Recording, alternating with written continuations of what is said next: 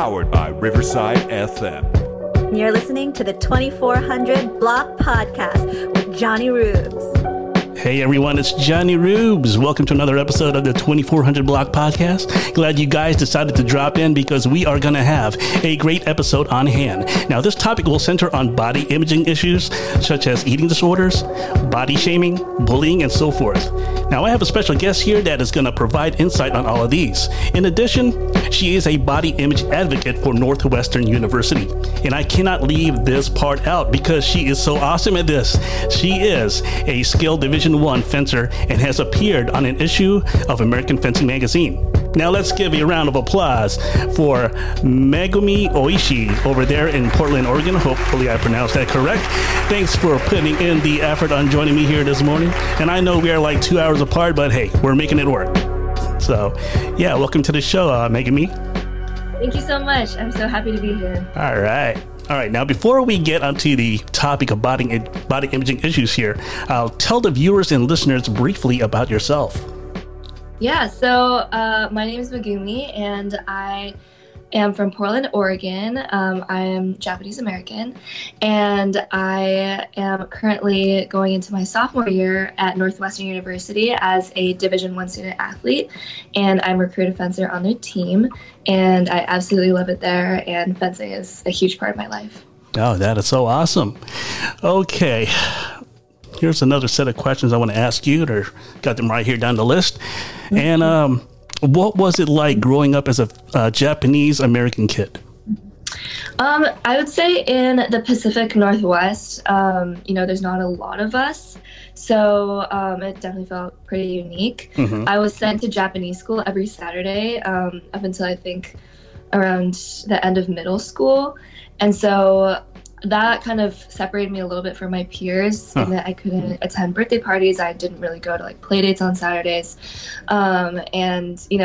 Ultimately it all paid off because I can still speak Japanese pretty fluently and I can communicate with my parents. Oh, that is so awesome. So after that, you were able to revert back to your lifestyle and, pretty much go back to what you missed, right? Yeah, for sure. So like immediately after I was freed from Japanese school, I was like, oh my God, I'm going to go back and have all the experiences that I missed. But again, like I said, I do not regret it at all. And I can finally thank my parents for it because it paid off so well. Oh, wow. That is awesome. And when was it that you ended that schooling? Is that during your middle school years? Yeah, so I think right after or during my freshman year of high school. Oh, okay. Yeah. All right. Now, was there a time in your life that you encountered like racial epithets as well as being stereotyped because of your ethnicity? Thank goodness, no. But I think one of the things that is super irking is when somebody hears that I'm Japanese American and the first question they ask after is, where's the best sushi restaurant in town? Like, I'm not Google Maps. Like, you can search that up on your own. But yeah, so thank goodness, no racial stereotyping, nothing. So yeah, I've been very thankful for that. Oh, that's good. All right, have you ever traveled to your motherland, that is Japan? Absolutely, yeah. I have, separate from the COVID years, I've been able to travel there every summer. So nice. I get to see, all my family's over there. So I go and see my grandma. I see my dad's side of the family. It's wonderful. Oh, great. Yeah. As for me, I was actually born in Japan in Yokosuka because my dad was in the Navy back then, many years ago. Okay. Yeah. Yeah. Okay. Nice. Yeah, and the Japanese were like the first, community that I've been introduced to. So I still have some memories. Oh, awesome! Can you speak any Japanese? No, except mimicking it sometimes. When I say konnichiwa, I don't even know I said it right, but hey, I tried, right? No, you did. Yeah, that's awesome. Yeah, and I think I'll just say this for the record. Back in high school, I fell in love with a foreign exchange student, and that was like way back in, I think, the month of May. I think I saw her at the prom, and we talked a bit, and after that we just like fell in love. But the thing was, it was poor timing. She had to go back to Japan, and I had to go on with my life. No, yeah, that's horrible. I'm sorry. I know. Yeah, that's my first kiss right there. So yeah. So that's so cute. So Mickey, if you're watching in Japan, if you're seeing me now, this is me.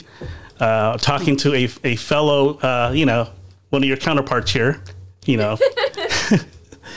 So yeah, just had to let that out. And we met like a year later, but our feelings were never the same. So yeah, life goes on. Yeah. Oh gosh, I'm sorry. There you go. I'll let my life out just like that right here in the podcast. Now going back to the task at hand here, were you able to learn more about your roots and culture while you were there every time? Yeah, for sure. What's super cool is I talk about this with my mom all the time, but I think being an American, but also being Japanese, I have the fascination of a foreigner, but I also have the understanding of somebody who is Japanese. So what I mean by that is that there's certain things that I understand and, and kind of like I know how to make my way around Japan, but there's also some random things that I think are just so cool and so unique that my parents just kind of blow past because they're Japanese and they're so used to it.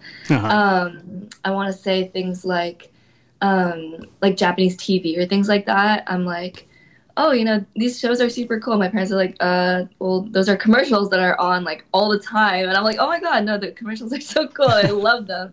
But yeah, definitely. I have had the chance to visit a lot of, ancient architecture and a lot of just like shrines and temples and things like that. And that I feel like brings me back a lot closer to my motherland and just my culture. You ever trace back your ancestors and you're like, wow, my great-great-great-grandfather was a badass warrior? No? That would be really cool. Actually, what's really cool is we can almost tell for certain that my family was descended from samurais, I'm pretty sure, which is from the last name Oishi, right after the whole, the samurais had their swords taken away and things like that. The Japanese were allowed to pick their last names. And Oishi in Japanese means big rock. Big rock. So from what we can tell, it's a pretty, random last name, right? And that was because when the Japanese were allowed to pick their last names, they just looked outside in their yard and they were like, oh, well, Big Rock, that's our last name now. Or, they'd be like, oh, we live on a hill, so that's our last name now. So that's kind of the fascinating history behind how Japanese last names were picked. Oh, nice. Yeah. All right. By the way, a special shout out to one of my Japanese friends, Julie Nakagawa. Thank you for watching. Yes, I'm talking to one of your counterparts. So that's cool. So I'm glad you're either listening or watching this. She's been following me lately. And she's been one of my good friends. Okay. Awesome. Were you? Oh, I already answered that one. Of all the universities nationwide that you had to choose from, you went with Northwestern University. What made them the right choice for you personally? Yeah, so I was initially getting recruited by Division I schools, and I was looking at all of them, and all of them are just excellent programs, excellent schools, and so it was really hard to choose a school. But I think what made Northwestern stand out was how welcoming they all were, just the team, everything, the coaches, the school itself, honestly. That's what made Northwestern really stand out for me. And I think one of the best things about Northwestern being there right now that I understand is that they make research available for everyone. I'm not sure if this is with all private institutions, but for Northwestern, from what I can tell, they're extremely good at extending opportunities for research and public, or just kind of like going out into Chicago and studying and things like that. They make everything very accessible. And I think as a 19-year-old going into college and being like, man, research probably isn't for me. I'm a student athlete. Like, I don't like any of that kind of stuff. I'll leave that to like the bio majors. But they're extremely helpful and they have the funds available, and they're just always there to help, which I think is one of the things that I didn't quite realize about Northwestern, but before I went in, but now that I'm there, I definitely appreciate a lot. Oh, that's cool. And what other schools were competing with you choosing? Yeah, I don't know if I can disclose that necessarily, okay. but yeah, just like Division I top level colleges. And I will say I had a very hard time choosing because they were all such good fencing programs and they offered the courses that I really wanted. And yeah, so it was a very tough decision for me. Were any of them nearest to Portland? No, they were not. Yeah, so I think Division I fencing colleges are mostly they're on like the East Coast, Midwest kind of situation. The West Coast, I think, only has a few schools. I want to name UCSD, Stanford, Air Force. Those kinds of schools are on the West Coast, but I think mainly East Coast and Midwest. Oh, okay. That's wonderful. Yeah. I'm glad you chose Northwestern. I'm sure they're very proud to have you. Yeah, I love it so much. I definitely am very happy with my choice.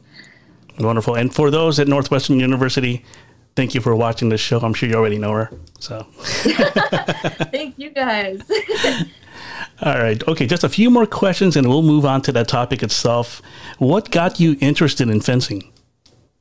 So it was pretty random, I'm going to say. My mom wanted to get me into sports all the time, and she was trying to get me into like camps, like softball, soccer, volleyball, things like that. And I was terrible at all of them. I showed absolutely no sense for athletics, athleticism. I wasn't an athletic kid. And there was one point where my mom sat down and she was like, oh my God, my daughter's never going to be good at sports. She's hopeless. And then kind of as a last resort, she was like, well, why don't we put you into fencing? See what you like. And I was like, okay, like I've seen it on TV. I've seen it on the Olympics. Let's just try it out. So I tried it out in a local camp, and I just absolutely fell in love with it. And I think the reason why I love it so much and, have continued it for 10 years is because I chose saber. There's 3 weapons in fencing, epee, foil, and saber. And saber is the fastest one, and it's the most aggressive, and you got to chase each other down the strip and things like that. And anyway, it's a very fast-paced mental game. And so that's what I think I've appreciated and loved about it all these 10 years. And yeah, I've absolutely adored it since. And since then, my mom has actually started fencing as well. Fencing is a very inclusive sport where I think people over 40 as well can enter into their own veteran age groups. So my mom also fences as a veteran fencer. So it's really awesome being able to fence her as well. Did you ever, were you each other's sparring partner? Yeah, actually. Back when I was in high school, we would, go in on Saturdays and train together and things like that. There's also, all age group, categories as well in regional tournaments. So we have fenced each other before in a tournament setting, which was definitely interesting. But yeah, we were each other's sparring partners, and we loved training together. Oh, great. So how long did it took for you to fully master this sport? I'm sure you learned a lot. Yeah. I will say I was not that great at it for the first, I want to say like 4 or 5 years. I want to say that I had very little competitive fire, and I didn't have kind of what it took to be a good fencer. And I think in saber especially, you got to be resilient. You got to be kind of aggressive, very forward. And I was not that kind of kid. I was shy. I was quiet. And the thing about fencing, saber especially, is that there's a lot of screaming. So if you've ever seen like a tennis match, how they celebrate. In fencing, they do that as well. And I didn't scream until maybe my 4th or 5th year in the sport. And that's immediately when I found my fire.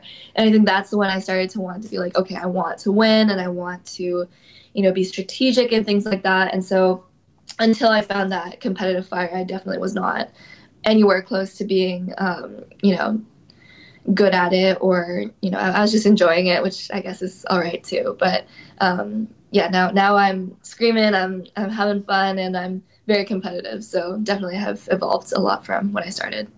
You have any like aspirations, like probably trying to make it to the Olympics?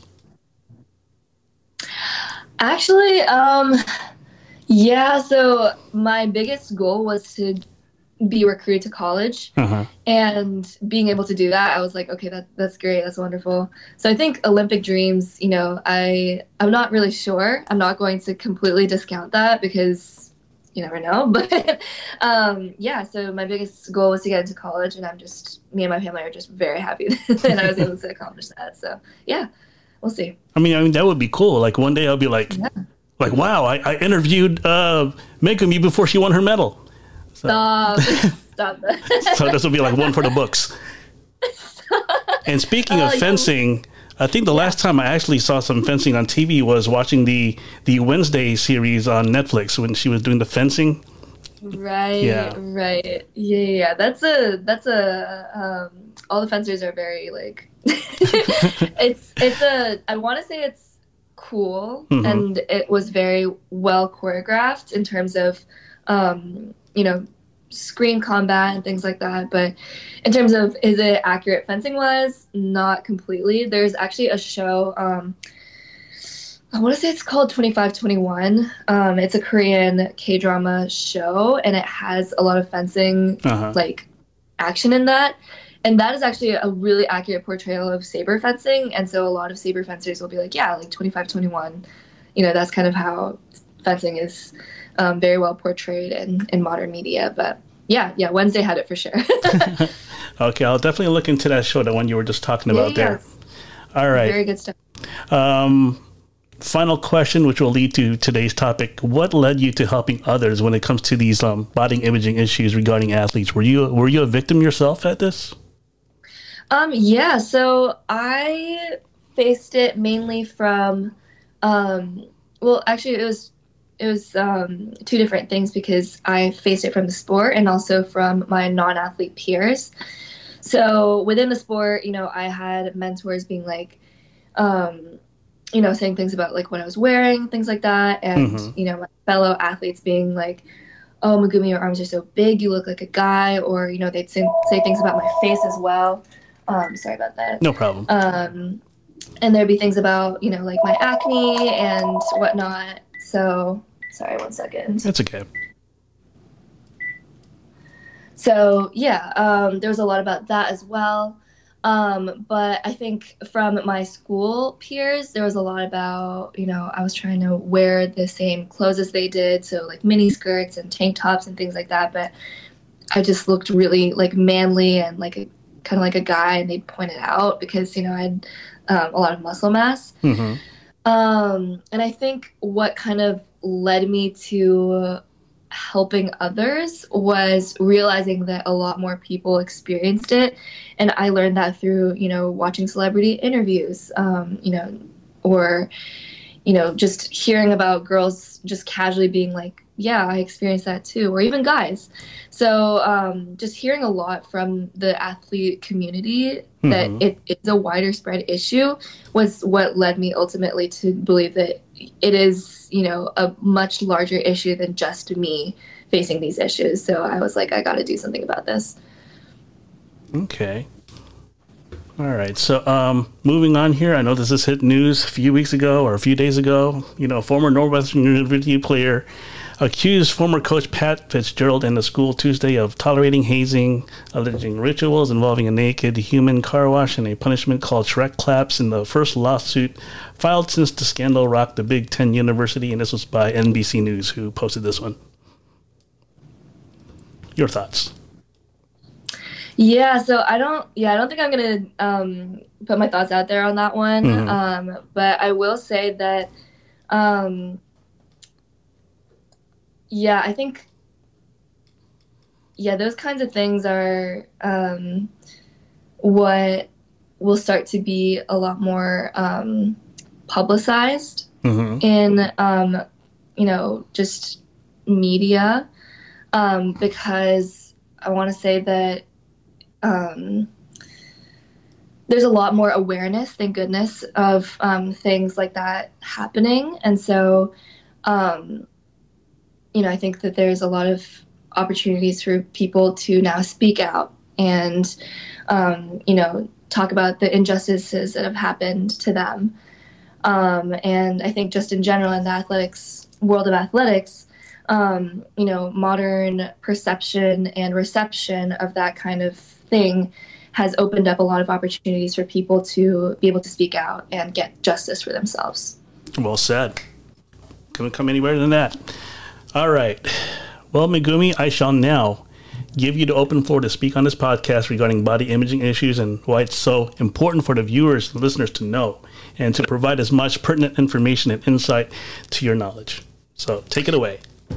Absolutely. So let's see. I have been doing my body image research work for about, I want to say it's 2023, so it's about 3 years now. And again, the reason why I started it was because I experienced it and I witnessed it happening, and I was like, this is an issue that we really should, think and talk about. And so I started my organization, The Athlete Narrative, in December of 2020, and I've been researching kind of about body image within athletics and things like that ever since. And, right when I started TAN, there was a lot of, athletes reaching out to me saying, wow, this is really important stuff that you're doing. We haven't really seen anybody else discuss this kind of topic. This is really cool that you're doing this. And I think, as I moved forward with my research and, things like that, it just started out with Google searches. And it was Google searching, what athletes have experienced this, why is it happening? And there wasn't a lot that was turning up. And it was only until, only when I got to Northwestern that I fully started to realize the potential for, kind of these research opportunities and trying to find the right literary sources. So as soon as I got to Northwestern, I was able to open up a lot of new resources about what to read. And so I started to read into a lot of research about, both male and female, athletes experiencing body image issues, things like that. And ever since then, I have been openly reaching out to a lot of podcasts and, opportunities to present and things like that, really starting from small, places and communities that I can kind of expand the word about this, because I think the biggest issue is that it's not really talked about. So it starts to show up in, daily life and just like really small conversations, things like that. I'm thinking of like, for example, you're watching sports on TV with your parents, and your parents are saying like, oh man, they're so big and, they really shouldn't be doing the sport. If they were skinnier, they could maybe do it better. Just even little things like that, I think are stemming from really just a lot of ignorance about the issue and really the toll that it can take on athletes and just people in general. So again, I'm just trying to spread the word right now, as with little steps as I can possibly, and just reach out to a lot of people about it. Wow, that I know must really take a toll on them mentally, especially, it takes away their confidence level when they're being distracted to doing something that they love. Yeah. Absolutely, yeah. It really robs athletes of the fun and the pride that they can take in their sport. It really does take away from that. So that's why it can be very detrimental. Okay. So tell us a little bit about the athlete narrative blogs that you do. Yeah, so again, I started that in, I want to say like my junior year of high school, and it started out very small, and it is still very small, and I think, the social media following for Athlete Narrative is very small. It's about like 50 or so people.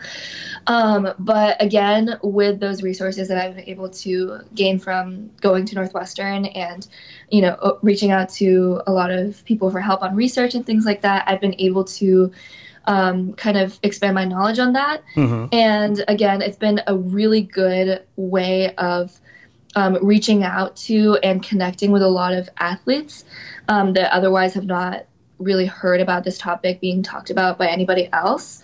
So that's kind of why I love the athlete narrative and continuing my work. But yeah, so I'm hoping as I advance my, career through college and things like that, I hope that I can still keep that up and expand my research from now on. Okay, and as you'll be leaving Northwestern University, I don't know when exactly, but after that, are you still going to be an advocate of sorts, even past Northwestern? Is this going to be like your profession? Is this your calling? Yeah, I think so. So I think the thing that is very interesting to me right now is law and a lot of, legislative things surrounding athletes, sports, things like that. I think things are rapidly changing and, for the better. And so I would love to be a part of that. So I think after Northwestern, it would be I would love to do research, a lot more, formal research on this topic, as well as I'm thinking of, law school, things like that. So I'm very excited to see where that takes me. That's great. And it must be also awesome just developing, relationships with people who have faced the same thing like you did. Absolutely. Yeah. I think it's really important to network and connect with people and have these conversations because, again, that's where I think the solution is going to come from, having conversations about this. And who better to talk to than athletes who have also experienced this. That's great. And you also talk with faculty about it as well, those in the faculty? Yeah, so I haven't really reached out to athletic facility or faculty members at all, but I have talked with Northwestern librarians and things like that to kind of help and guide my research. And that's what I've been doing. And I think with the work that I've been doing, I've been able to reach a lot of coaches within the sport.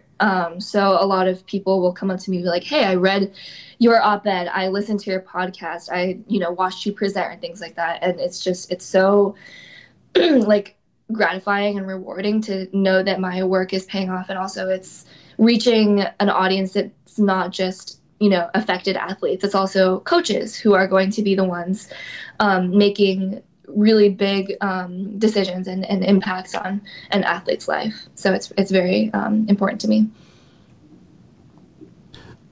How many hours do you put into a day, working as an advocate? Does it take a lot of hours? I want to say that because of my college, I'm still a student, I'm still an athlete. It does make my hours quite limited. So again, it's taking it day by day, seeing what I can do. But I think recently I've been able to go on a lot of podcasts, write op-eds, things like that. And so I want to say I've been trying to do a podcast every month or so, or a new opportunity to reach out every month or so. So I've been kind of working my way to that every day or so. And so I think, again, it's very slow and kind of limited progress for now.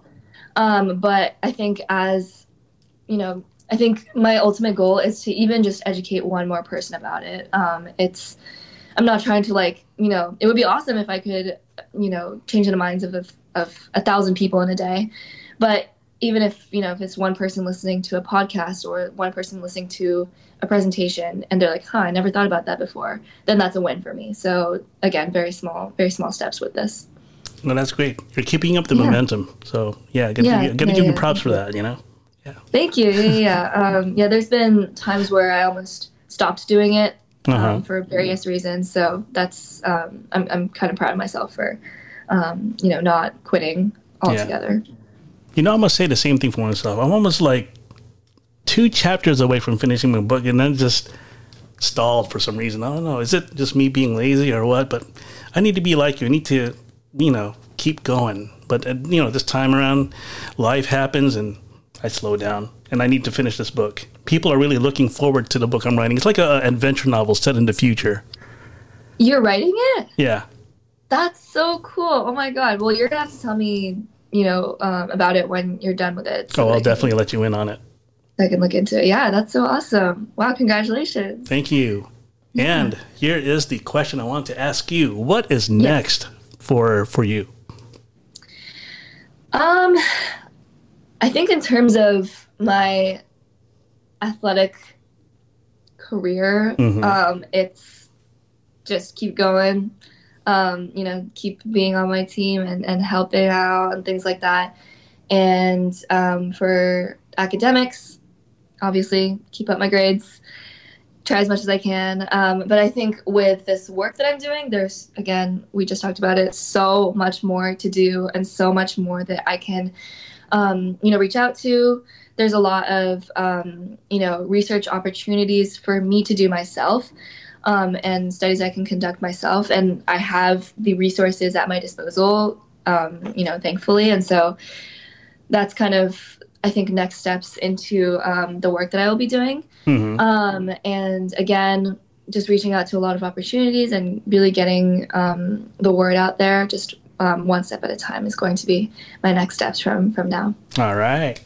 All the best. And I'm going to ask like a non-related question here. What is your favorite subject in school?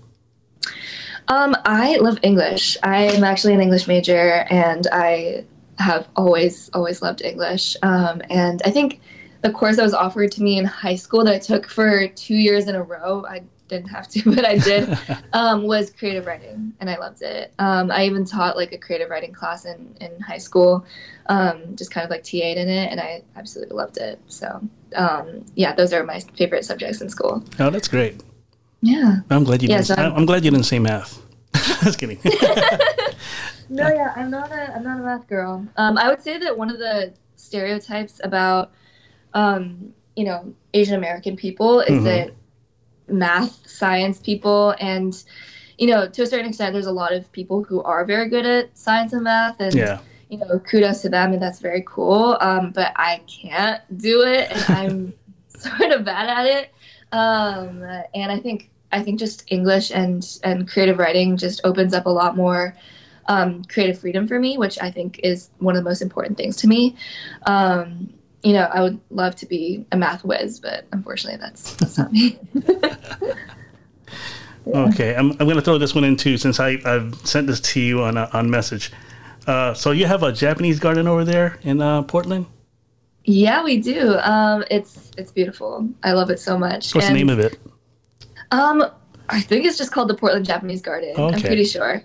And it's beautiful. And I think they did a great job of making it, look authentic and seem authentic. And I think the one thing that my parents don't exactly understand what I'm talking about when I say this. Sometimes I'm walking around and I'm like, oh my God, wait, it just smelled like Japan just now. And they're like, what do you mean? Like it smelled like Japan. But I think the Portland Japanese Garden does an excellent job of making it like everything seem authentic, even like the pine tree smell. I think there's a lot of like pines around that area, and it just smells so fresh and so much like the Japanese air. And I'm not sure if it's like 100% intentional that they did that, but it definitely reminds me of being in Japan. And so it's really cool just to like drive over there and feel like I am in Japan and kind of like teleport for a few hours. Definitely want to check that out one day. Yeah, it's beautiful. And I think it's right next to the Portland Rose Garden. We are the Rose City, so we take a lot of pride in that garden as well. It's beautiful. So I recommend you check those both out. Those are wonderful. I'm definitely going to have to Google that. And when you go to when you go back to Northwestern, definitely check out the Anderson Japanese Garden in Rockford. Okay, awesome. Yeah. Is that like close to Chicago, or is that like? I say it's about maybe less than an hour, I think. Okay. Yeah. Yeah. Oh yeah, awesome. No, definitely. I'll check that out for sure. Have you ever been that way, like towards Grays Lake and Antioch? Any of those sound familiar? I would or love Waukegan? to do that. Not completely. I think the farthest I've been is like downtown Chicago. Oh, okay. So I think, with my training schedule and all that, it's kind of hard to move around. But Yeah, no, I'll definitely check those out for sure. Who knows when I'll be in Chicago for like my own, like an internship or research or something like that over the summer. So definitely when there's time, I'll definitely check that out. Awesome. Yeah. All right. Well, Megumi, I shall get going as well. You might have to get going too. Just got to take care of, outside errands. Got to beat Chicago traffic. You know how that goes. So no, I get you. Trying to be ahead of the game here before it starts getting really bad by 3:00. Yeah. All right. Well, thank you so much for speaking with me. This has been such an honor. Oh yeah. Thanks for being my guest today. I appreciate you. Keep up the good work and looking out for all the athletes out there. Take care. Keep up the good work in your academics. Show what you're made of. Yeah, don't let nothing take your confidence level away. No, don't let anyone take it. Thank you so much. Thank you. That means a lot. All right, so she is Megumi Oishi. She was my guest today, and she is amazing. So hopefully we'll have her again soon for another episode, and we'll probably do a follow-up episode in the times to come. But I appreciate you again for stopping by. Ladies and gentlemen, again, she is Megumi Oishi. I'm glad to have had her on the show. So guys, take it easy. Have a good week. And for those kids out there that just went to school, have a wonderful school year. All right? So take care, everyone. And you take care as well, Megumi. Thank you so much. You too.